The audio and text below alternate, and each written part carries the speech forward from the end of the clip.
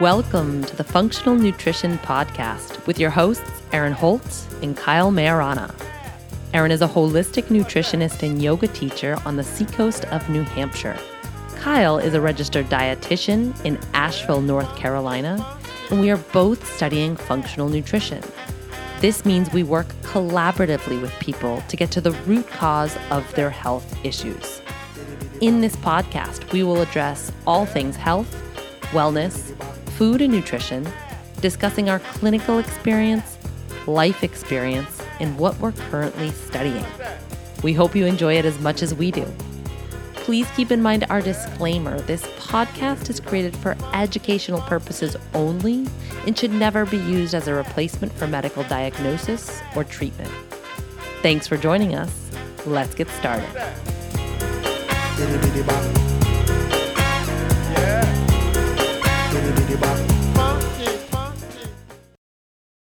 Hey guys, welcome back to the show. I'm here without Kyle today, but I am with Nicole and Jeremiah Vernon. I'm super excited to bring them to the show because not only are they our local farmers, but they've also become our friends. We met them because we started buying their chicken and then quickly realized that they're just good stuff. So I'll tell you a little bit more about who they are.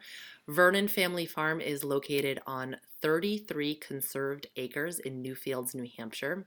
These guys work hard to provide local communities with healthy, nutrient-dense food. They sell a variety of chicken, mushrooms, and veggies at their farm store, which is open all year round, you guys. You got to go check it out if you're local. And at farmers markets and to local restaurants and grocers. So they definitely get their stuff out there. They carry other local farm products to round out their farm store collection. Jeremiah Vernon is a 10th generation New Hampshire native. He grew up in New London on his family farm and has always had a love for animals and the outdoors. He earned a biology degree from Bates College and then went on to work on a farm in Turner, Maine, where he fell in love with farming and his wife, Nicole. Nicole grew up in Syracuse, New York, and met Jeremiah while teaching Spanish at the Hyde School. She now teaches Spanish at Exeter High School. Nicole is passionate about language and culture, and they both are raising their children bilingually, just like Nicole was raised by her Polish parents. Nicole works the farm in the summer while watching their 3 daughters. So, you guys, thanks so much for being on the show. Yeah, thanks for having us. Thank you. I'm excited to talk chicken. Honestly, I think there's a lot of confusion around what healthy chicken entails. But before we get all into that, your backstories are so cool. So tell us a little bit more about how you came to own a farm. Want me to start, Nicole? Yeah, sure. So, like you said, I grew up in New London, New Hampshire, and we sort of had a backyard farm operation. And as a kid, I was always prompting my parents to, invest in getting goats or pigs or sheep or whatever livestock I was interested in at the moment. And then after college, I sort of was looking for a job, and a friend of mine was working on a dairy farm, and he was leaving his job, and he called me up to see if I'd be interested. And at that point, I had not had any formal farming experience, but I started working at that farm and immediately fell in love with it. It was outside every day, working with animals and equipment, and you got to use your brain and your hands, and we sort of were, and that's where I met Nicole, and then she sort of fell in love with farming as a result, and we were sort of pursuing that dream for the next 7 years or so, looking for the right place and the right time, and then in 2014, we stumbled upon that opportunity. I had been farming in between those years and teaching farming, and we found the right place, and here we are. Yeah, and it really did feel like the perfect place because we had been looking for farmland that was in the SAU 16 district where I work. And when this little parcel of property came up for sale, we were super excited. And it's such a cool property too. It's just such a beautiful place. And Newfields, I'm not super familiar with Newfields outside of you guys, but it's such a cool and very pretty town. It's adorable. And we have, a great customer base here in Newfields who like to support us and who are really encouraging and very excited about some of the community movement that's happening at the farm and at the Newfields Country Store. It's a lot of fun. Yeah, the community, we'll get to that later on because you guys are clearly carving out such a cool community vibe. The last event that we went to, I forget what it was, but I mean, there was like 100 cars there or something. It was insane. It was like I walked in, I was like, oh, this is a bona fide event. Like this is happening. You guys are like, this is like, it's super fun. Anyway, let's get into the chicken a little bit because I think that's what people want to hear about. It's definitely what I want you guys to teach people about. We're so removed from our food source as a society, right? We walk into the grocery store and it's a very sterile environment. I saw that movie Captain Fantastic last year, and it's about a dad who raises his kids in the forest of the Pacific Northwest. So most of the movie is set in this like lush, nature-rich environment, and then the family gets sort of thrust into society, and there's this one scene where they go into the grocery store, and that is not how they're used to procuring their food. And it's the juxtaposition of the two scenes is so cool because you see so clearly the unnaturalness of the supermarket, and it's like jarring. It's these bright lights and hard clean lines, and it's almost like this fruitless environment, which is kind of weird to say because fruit is literally available to you at all times all year round. Like we can buy apples in March and broccoli in December, and we can get these squeaky clean white chicken breast without any thought to the rest of the chicken. Like we're never asking like what happened to the head or the feet, what happened to the bones or the thighs. Like we don't have to put much if any thought into the where our food comes from and who grew it. And I think it's fair to say that food is something that we take advantage of or take for granted at the very least. Chicken breast is like America's sweetheart protein, especially for the dieter and those of us stuck in like the 80s and 90s rhetoric of fat is bad, chicken skin is bad, dark meat is bad. But we also have this new wave of thought coming in, and consumers are starting to pay attention to food source and food quality. And this is definitely something that I try to bring to the forefront with the work that I do. But even with that, I notice a lot of confusion, especially about chicken. People think that they can walk into a supermarket, buy organic chicken, and that's sort of like the best of the best. So I don't believe that's the case. So I'd love for you guys to walk us through the process of raising chickens for food because I think this will shine a light on what makes good chicken and also touch upon what some of the labels mean too, because I know people have a lot of questions about that. Free range, pastured, non-GMO, air chilled, all that good stuff. Sure, yeah. So, a little background. We were leasing farmland for about a year and a half, working at a local farm, and I was running their farmers markets for them, and I sort of had this realization over my tenure with them that there was no one producing chicken how people usually consume chicken.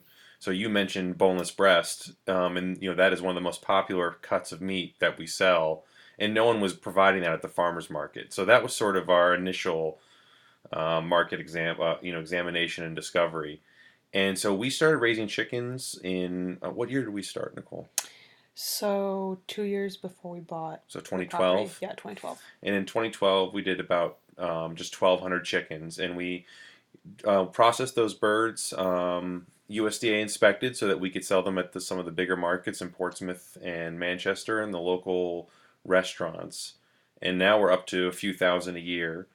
And we made the decision that our chickens needed to be provided with as natural an upbringing as possible. So our chickens are inside for the first 3 weeks of their life until they have enough feathers to go outside, and then they go outside for the remainder of their life. And we grow them in sort of the principle is based off of Joel Salatin's chicken tractor design. We've tweaked it to our own liking, so we've used bigger tractors, and we fit about 250 chickens in each tractor, and they are out in the field with open bottoms, and they're able to forage on whatever crops we have in the field, whatever insects they stumble upon. They're in the sun. They have shelter from the rain, and for all intents and purposes, our chickens are living outdoors the way they were intended to be raised. And so the terms that we use to define our chicken is USDA inspected, which means we process our chickens at a USDA inspected plant in Maine. We need that inspection stamp to sell, like I said, at the local farmers markets and the restaurants. We also cross state boundaries, and you can't sell your product across state boundaries unless it's USDA inspected. Our chicken is also halal certified. The slaughterhouse is run by or are operated by Somali refugees, and they naturally practice halal processing, so that certification is put on there, and that allows us to sell chicken to different ethnic groups in the area. Most of those ethnic groups come out of Boston, so that's an area we're looking to grow into. Our chicken is currently fresh only in the summer, not frozen, and then in the winter it is frozen and not fresh, but that'll be changing when we change to year-round production. We used to do a certified organic grain. The cost of that grain and the availability was limited, so we switched to a non-GMO grain, and that has proved to be an excellent decision for us. The chickens love that feed. It comes from Green Mountain Feeds in Vermont, and I think it's important that the birds eat a non-GMO based grain. It's impossible to raise your chickens grain free. They need that high protein content in order to grow and put on a good body and good carcass. So, like I said, we pasture our birds, and I think the exposure to the sun and the diverse diet they get from being out in the field is very important to really rounding out that quality flavor. And then the last thing we do is they're air chilled as part of the processing. So when birds are processed at a USDA facility, they may go into what's called a bleach bath, which is this sort of slurry of ice, bleach water, and chickens. And as you can imagine, you would prefer not to have your meat soaked in bleach. And the chicken actually does absorb some of the water and some of the moisture and some of the bleach. It can cause for slimy skin, and if there is a bird that's contaminated with some sort of salmonella, it's now in contact with all those other birds. So we do not do that. We do what's called air chilling. The birds are put in front of these blast chillers that just blow cold air over them and cool the carcass down very quickly. It's a much drier process. The birds don't touch each other, so you get a crispier skin when you cook it. You're not paying for absorbed water weight, and so you're just paying for the protein. And we also are antibiotic and growth hormone free. So we focus a lot on providing our birds with a healthy environment, clean bedding every day, clean water every day, and clean feed every day. And as a result, we've never had to administer any antibiotics to our flock. And like I said, we've done thousands of birds at this point. So those are the labels that we use for our chicken. Um, I think those labels can be misinterpreted and used to people's advantage, especially when you get into big ag. And I think ultimately what it comes down to is talking to your local producer about how they use those terms and how they define their production standards with those terms. Okay, so I have so many follow-up questions. Um, First, let's start with the last place that you touched upon. If you are, so obviously, if you're local, just buy chicken from Vernon, duh.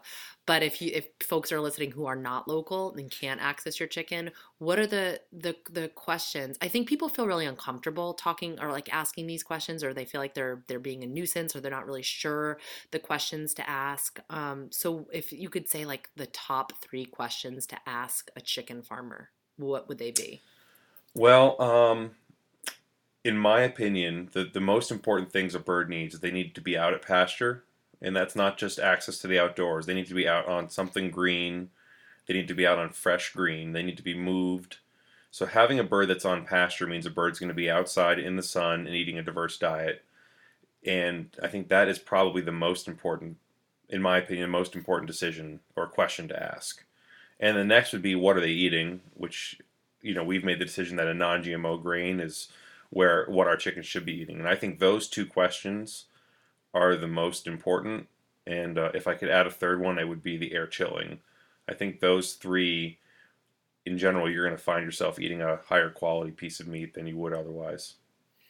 And can you explain a little bit the difference between free range and pastured? Because you could go to Trader Joe's and get chicken that's labeled free range, but what does that mean and how does it compare to pasture raised?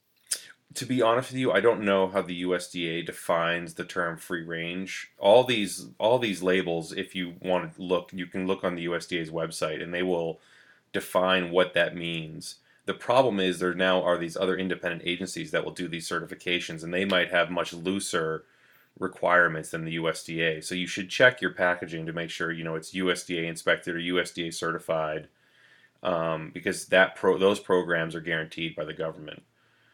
Um, Okay. Sorry, what? Awesome. Nope, Okay, that was helpful. okay. I think from my understanding of it, and things could certainly have changed, but free range just kind of denotes that they have access to the outdoors, but not necessarily that they actually are outdoors, if that makes any sense. Yeah, it does. And I would also add that, our chickens, for example, they're in contained, mobile coops. So I don't use the word free range because our chickens aren't free range. They don't have access to anywhere at all times. They have a main limited amount of space that they can access for that given moment, and then we move them onto fresh forage every day. And I think, from a management perspective, that's much better for us. We have management of each individual chicken tractor so we can fertilize appropriately our fields. You need protection from predators. You can't have hawks and foxes picking off your flock. So, I always define our chickens as pastured, not free range for that reason. Cool, that's super helpful. And then the bleach bath, like what? That makes me want to die. I know. What is up with that? Is it just inexpensive, or why do they do that? Well, so what the goal is this: you're trying to get the bird down below 40 degrees within a certain period of time from its initial killing. So the bird needs to get below 40 degrees from the moment it's alive to the moment it's able to be butchered. And you have to the faster you do that process, the more you're going to arrest any bacterial development. And salmonella being the one that we all hear about. So the motivation is to get the bird cold very quickly, and the bleach is added as a safeguard for salmonella. And I agree. I think we'd all be horrified if we found out all the extra ingredients that are put into our food that we don't know about. But bleach is definitely not something the average person I think would want to be eating. And the air chilling is a relatively simple process. It's just it does require more energy, a lot of electricity to run the units, but it's a much cleaner way and healthier way of treating your birds.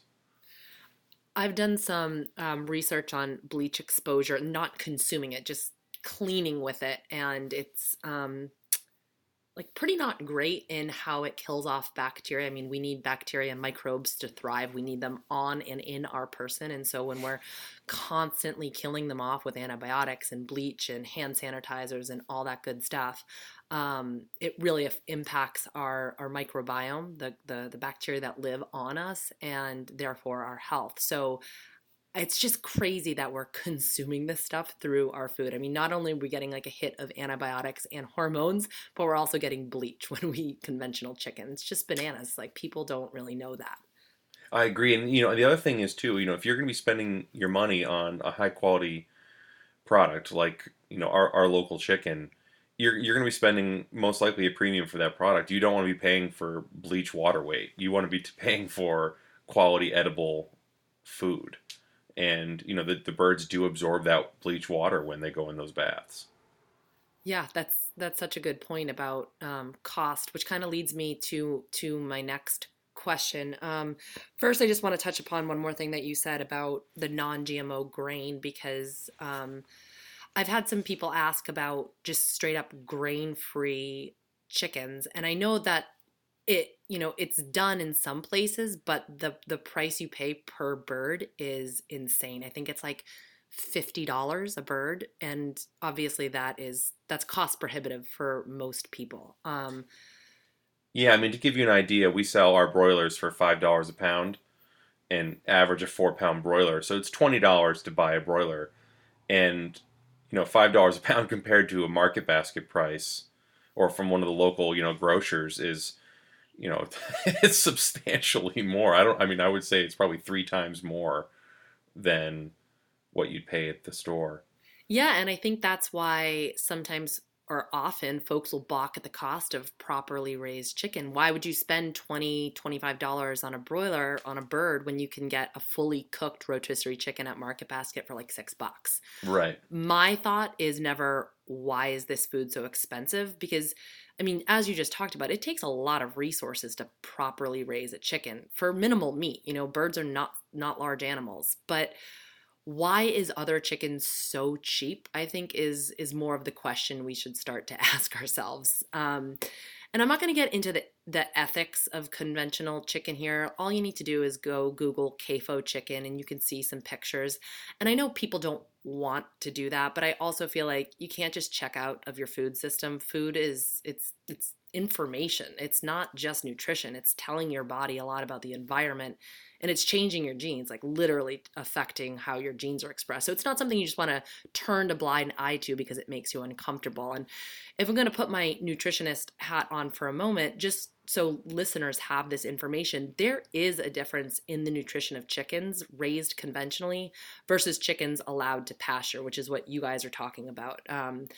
Our bodies depend on a balance of essential fatty acids. The ideal ratio of omega-3 to omega-6 is 1 to 1. That's for optimal brain health, but also overall health. But we get so many omega-6 fats in our standard American diet and not nearly enough omega-3s. And this ratio is actually more like 1 to 20. So it's supposed to be ideally, right, 1 to 1. And it's more like 1 to 20. Some estimate even higher than that. So this puts us in a very pro-inflammatory state. And some of the work that I do with my clients is trying to get them to tip the balance in the other direction.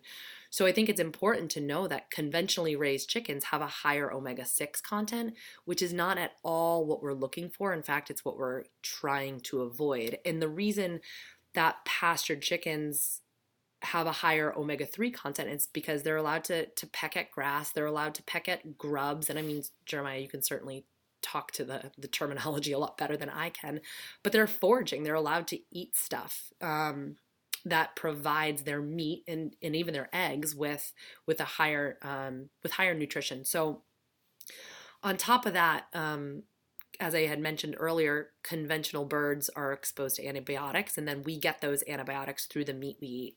And I have spoken briefly about antibiotics on the show before. It's a major, major problem. And then when you're also consuming hormones, like those hormones affect our bodies and they can really speak to our whole endocrine system. So these aren't things to take lightly. These aren't things that we just consume and we're like, it'll work itself out in there. Like that's not what's happening. So when it comes to chicken, it really is a situation where you get what you pay for. So yes, your birds might be more expensive than market basket birds, but there's a reason for it and there's a reason to support that. And personally, let's say I buy a broiler, I take that home, I roast it. So we eat roasted chicken one night and then I pick it over. I take the carcass and I put it in my Instant Pot or put it in a slow cooker and make broth. And then the next day we get to have soup with the leftover meat in the bone broth. And then the following night, I usually like add something to that soup. So we're taking this broiler, and granted, I'm a small family of 3, but we're stretching that over 3 days worth of meals or 3 nights worth of meals. So when you break it down like that, it really doesn't seem as expensive. Do you guys have any kind of like tips and tricks on how to get the most out of a chicken? Yeah, so to be honest, our family does the same. We have a family of 5, and we'll put a roaster into the oven, have that for dinner with some vegetables or something like that, and then the next day we're picking the chicken off the carcass, making soup as well. And I do that pretty regularly. I mean, I feel like being chicken farmers, you might think that we get sick of eating chicken, but we really do eat chicken on a weekly basis, and we'll probably prepare a broiler or a roaster, a whole bird, probably like once every 9 days, just because it's really convenient. It's so There's good. days, yeah, it's really good, and like I said, it really is also like convenient. Like yes, it will take a little bit more time perhaps to cook a chicken and then break it down, but um, I do this because it helps me just kind of plan for the week and have like a healthy protein that's available in their fridge for our family, so that I can be putting into lunches, or I can make chicken salad or chicken fajitas. I feel like our family really does eat a lot of like different Mexican options with the chicken on day 2 or day 3, and then of course using all the bones to cook down and make some broth. That's the best way, in my opinion, to use a whole bird. But then if you're looking for other options, we do have other cuts of meat. We do sell bones. People can buy bones and backs to make their own broth if they don't want to buy the whole chicken.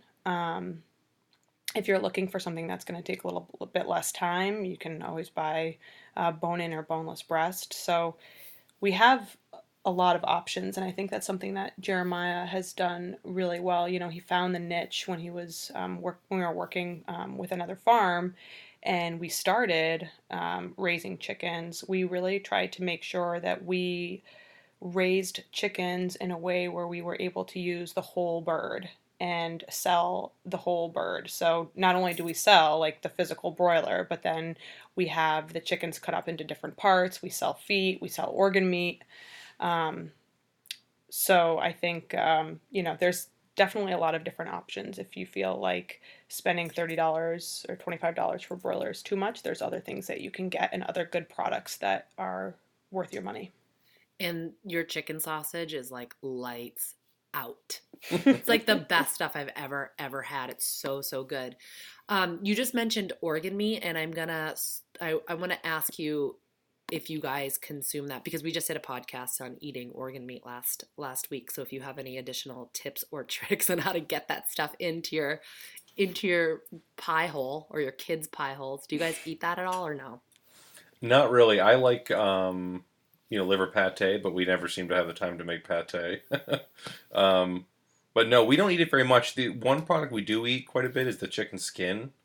So when we do like a boneless, skinless breast, we save those skins, and they are excellent. They're like bacon. You can fry them up and put them on a burger or on top of your eggs in the morning. So we've done that, but we don't usually do much cooking with the liver and the hearts. Speaking of skin, we just made your chicken thighs tonight, and I'm a sucker for crispy skin, and clearly so is Hattie because that's all she was eating. She stole the skin off of all the thighs.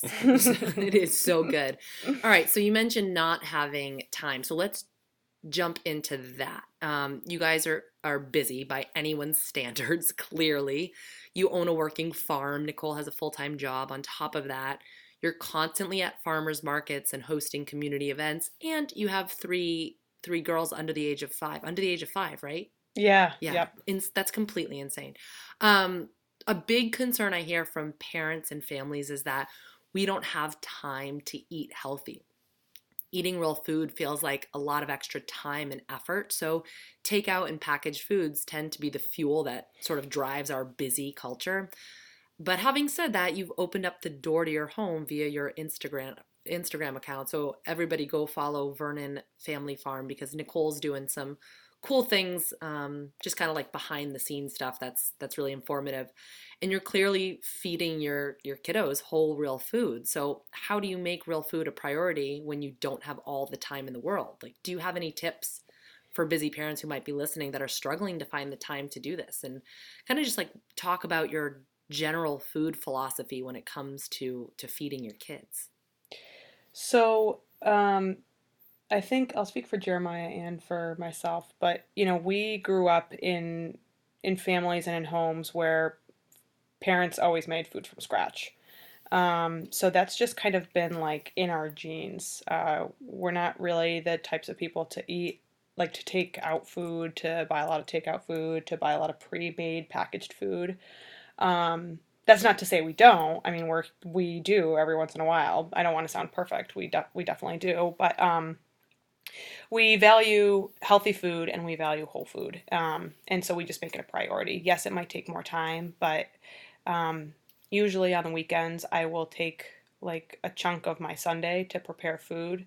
I like to, you asked about like some tips. So, what I like to do and what I find to be really helpful for our family is to make some like one ingredient prepped foods. So, for me, that means like hard boiling a dozen eggs, preparing a chicken and shredding it, perhaps making some sort of like easy soup. Like we make a lot of like lentil soups or chicken soups or like a chicken chili or a beef chili in the crock pot.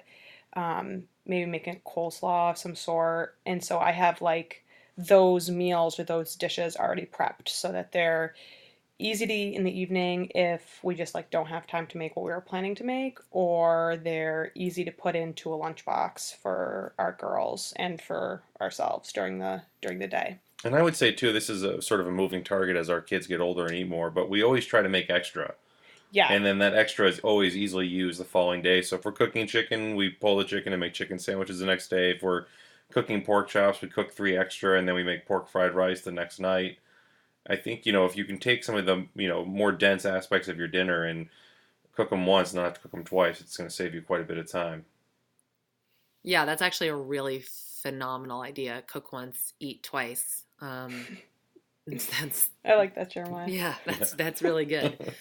Um, all right, cool. And so it's kind of interesting that both of you guys came from these families that just made food from scratch because it's kind of not the norm anymore, but it just goes to show that leading by example really has some profound long-term effects because now you're raising your families in a very similar or your family in a very similar fashion.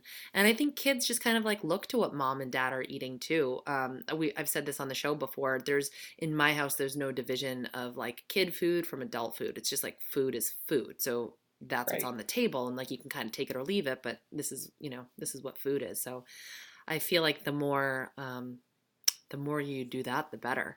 Yeah, and we've had a similar philosophy, and we've been really blessed because for the most part, our girls have not been very picky. We have friends who have really picky eaters, and I could see that being very frustrating. But for us, I mean, Magnolia and Indigo are both really great eaters. Indigo's been a little, or Pingree, our youngest, has been a little pickier than the other two. But yeah, in general, it's nice to feed people who are not really picky or selective about what they're eating. They just kind of go with the flow and eat what we prepare. Yeah. And Oh, sorry. Go oh, I ahead. was gonna say, and Aaron, one thing is about like sort of efficiency with cooking with whole foods. I mean, I think like most people, we have a set of recipes that we know that our family likes that are easy to do, Right. that require no thought. So, if we're gonna do ground chicken tacos, we don't. That's you cook 1 pound of chicken in the pan, cut up some veggies, and you have tacos. And it's simple, it's quick, it's easy, and it requires no thought on our end. I like it. So prep ahead. I think these are like the three takeaways. Prep ahead. Um, Cook once, eat twice, make extra food, and then have like staple, tried and true recipes that you know everybody's going to eat. Yeah, I would say, on average, we don't plan this way, but, on average, once a week we make something we've never made before or we don't make often. But, it's really a standard rotation of whatever a dozen recipes that we sort of work our way through. Awesome. I think that's really helpful for people to hear. So, we're talking about kind of kids with this whole kid feeding thing. So let's stick to that topic because there's one thing I really want to pick your brains about. One thing that I'll talk about in lectures is this idea of the hygiene hypothesis, and it's the thought that kids are growing up in an environment that's too clean, too sterile. We're not exposed to enough microbes to prime our immune system, and so we're getting sick, and we all kind of collectively are getting sick. Chronic disease is the new normal, even for children, and it really bums me out to say that, but it's the truth. 1 out of 2 Americans has a chronic disease as it stands right now. That number is steadily climbing, and a third of children in America have a chronic disease. So this is anything like asthma, allergies, food sensitivities, eczema, headaches, acid reflux, behavioral issues, sleep issues. These are all commonplace in today's kiddos, and they're so common that we just kind of consider them normal. But they're very much so not normal. So we have to start to question and unpack like what the heck is going on here. One interesting study that I came across looked at urban kids versus farm kids. So kids that were raised in a seemingly sterile environment. So they were exposed to bleach and sanitizers and all of that. And then they looked at kids that were raised on a farm. And the kids that grew up on a farm were less likely to get sick, less likely to have asthma, less likely to have allergies, less likely to get the flu, all of that. So your three girls clearly live on a farm. So I'm curious to see if you've seen that play out in your own three kids, or if you have any thoughts on parenting, like dirt, microbes, outdoor play, anything like that. I mean, Hattie, my daughter, has definitely played with your three girls, and it's just awesome that they just get to like bomb around the farm and get dirty. I love it. Yeah, so do we. It's awesome. I will say, I don't know if I can really talk to whether or not they get sick less or more. I will say that the farm has provided with our daughters with the opportunity to very freely explore their outside world, and we've decided to take the approach that as a generalization the benefits greatly outweigh the costs. So we have obviously a lot of chickens on the farm in the summer, and our daughters participate in the process, so they'll be in the chicken coop with the 1-day old baby chickens when they arrive, and we're not in there hovering over them. They sort of do their own thing. So I'm sure they get chicken poop on them and in them and everything else. And we've decided that for them to be able to have the experience of holding these baby birds and understanding the life that those birds lead and how that participates in our life is well worth the cost. Um, and we've never, obviously, we've never seen anything dramatic. Our daughters seem to suffer from the same colds that everybody else gets at school, and so I think that's, I'm not sure if it directly answers your question, but that's sort of the decisions we've made. And it's amazing to watch them go outside and come back with a handful of worms, and they don't know any different. That's just what they do. Yeah, that's so cool, and it's almost antithetical to what I was saying at the start of the show about how we've lost connection. We're so out of touch with our food source because those girls are like right up in it. I'm curious how you speak to them about sort of about the animal's life cycle and all of that. We're pretty direct and honest with them, honestly. I mean, the girls are around Jeremiah when we're loading up the chickens to be processed, and we don't really keep any secrets from them. They ask where they're going, and we say that they're going to go get processed, that they're going to the slaughterhouse, and they're like, all right. And then when the chickens come back, they're like, okay, we're going to eat the chickens. So they're, I don't think they've ever thought otherwise. yeah. There was a really interesting, so I just want to share like a little story that happened today when I was driving home with Magnolia and Indigo. They go to the Montessori school and they have a fruit share. So every day we're supposed to bring like a piece of fruit or vegetable to share with the class. And Magnolia had mentioned something about like wanting to bring some vegetables. And I said something like, well, maybe we can bring some carrots or something. And her response was, well, we can't bring carrots anymore because carrots aren't in season. And I just thought it was so first of all, so adorable. I was like, oh my gosh, my daughter knows when carrots are in season, but really just so in tune to the fact that she is a farm girl who knows when vegetables are in season and who knows her food pretty well, and not somebody who is used to just seeing food, the same food, always at the grocery store, whether it was grown here or not here or from, Mexico. So, I think just kind of bringing back the point of like how we talk to the girls about food and about farming, we try to just keep a really open dialogue and being as direct and honest about what happens so that they're smart and educated. That is so awesome. I don't mean to harp on this whole chronic disease thing, but it's definitely a passion point of mine. So I research it a lot. And one of the issues is that we're sort of out of sync with the stimulus that our genes have come to expect. So, we evolved in nature, right? Um, quite literally. So we've moved so far so far past that we're never outside anymore. We're inside. We're exposed to artificial lighting. We're not in touch with nature anymore. And you guys are kind of like pulling it all back full circle, and it's just so awesome to see. I'm like, now I need to move to a farm. Like, next You can life do it in your goal. backyard. You don't have to go crazy and buy a farm. Yeah. Yeah, maybe I can start with a garden. Maybe I can grow Yeah, some tomatoes and start there. yeah. Um, all right. So you guys obviously place a high value on community. You have this farm store that I was talking about, and you carry what I think is so cool. It's not just your stuff, but you bring in different goods from different farms. So you're supporting other farmers as well. It's just so nice to see.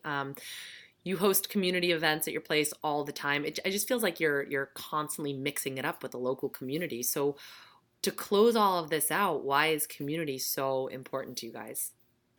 Well, it takes a village, first and foremost. It really takes a village to make something like a local farm work and family farm work.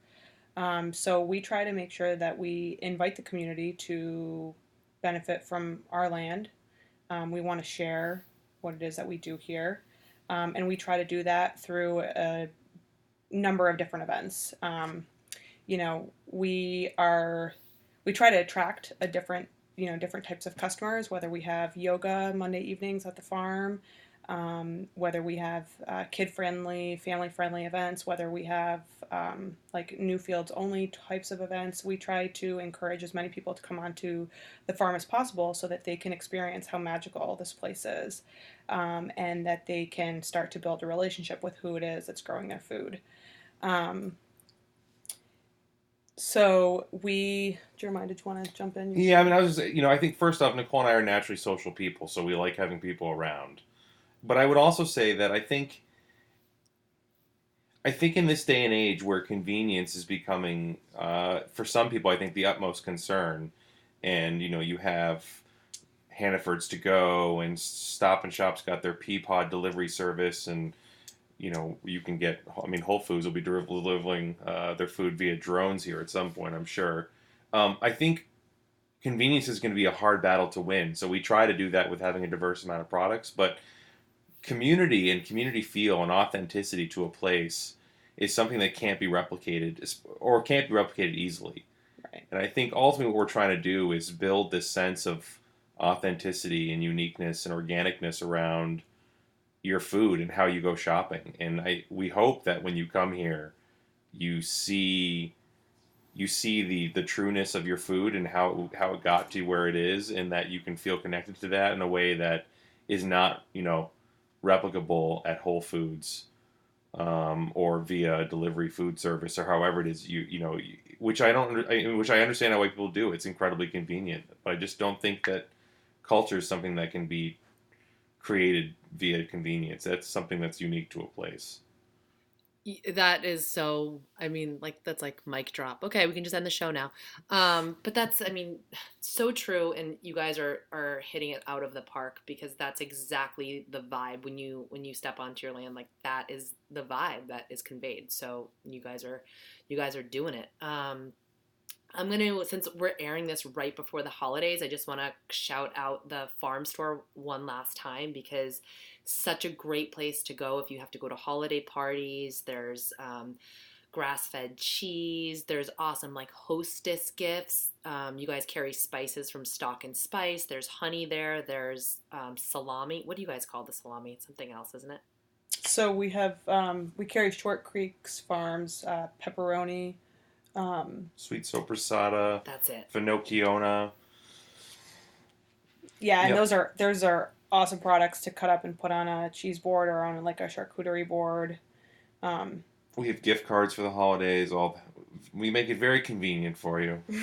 Yeah, and you're open all the time. Every single time I drive by, if the sign's up, like every single time, I'm like, oh my god, perfect. And what's the address to the farm store and obviously the farm?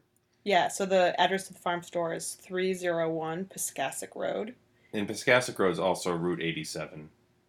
and that's in Newfields, New Hampshire. And it's pretty easy to get to. Like, I feel like you guys are kind of centrally located. And I mean, I say that because I live in Nottingham. So, like, compared to me, you are centrally located. You are right in the hub of New Hampshire. Um, Yeah, we are though. We are in the hub of New Hampshire. That's right. I like how you said that. all right. So before we close out, are there any upcoming events that you guys want to tell our listeners about? Yeah, sure. So we list all of our events and cool things happening at the farm, both on our website and also via our Facebook page, our Facebook business page. Um, January 7th is a Sunday from 4 to 7 p.m. We are going to be hosting the second annual Newfields Christmas Bonfire. That's going to be a lot of fun. It's going to be full of like hanging out by the bonfire, watching Christmas trees burn. We'll have coffee and hot chocolate provided by the Newfields Country Store, and they will also be cooking up a fantastic chicken chili for us that we'll be serving. Farm store will be open. If people want to sled, they can go sledding if we have snow. And so it's just like a nice, really relaxed community feel event. Convenient for you to be able to burn your Christmas tree, but also to kind of just spark some community after the holidays. So that's the event that's coming up that is in our nearest future. And we'll have some other fun events coming up, but we'll be posting those as we move forward.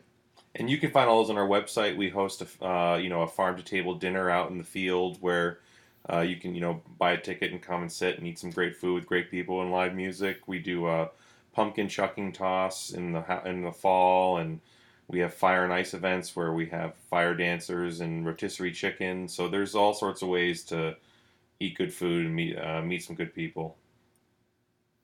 Awesome. I'm definitely looking forward to that Christmas tree burning event. That sounds like a lot of fun. So I will be there, and I hope to see some of you guys there as well.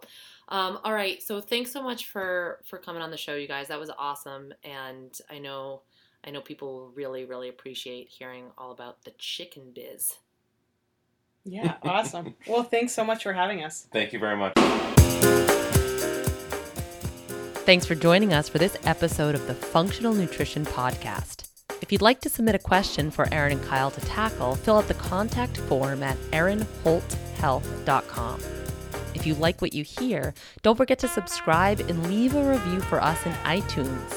Take care of you. What's that?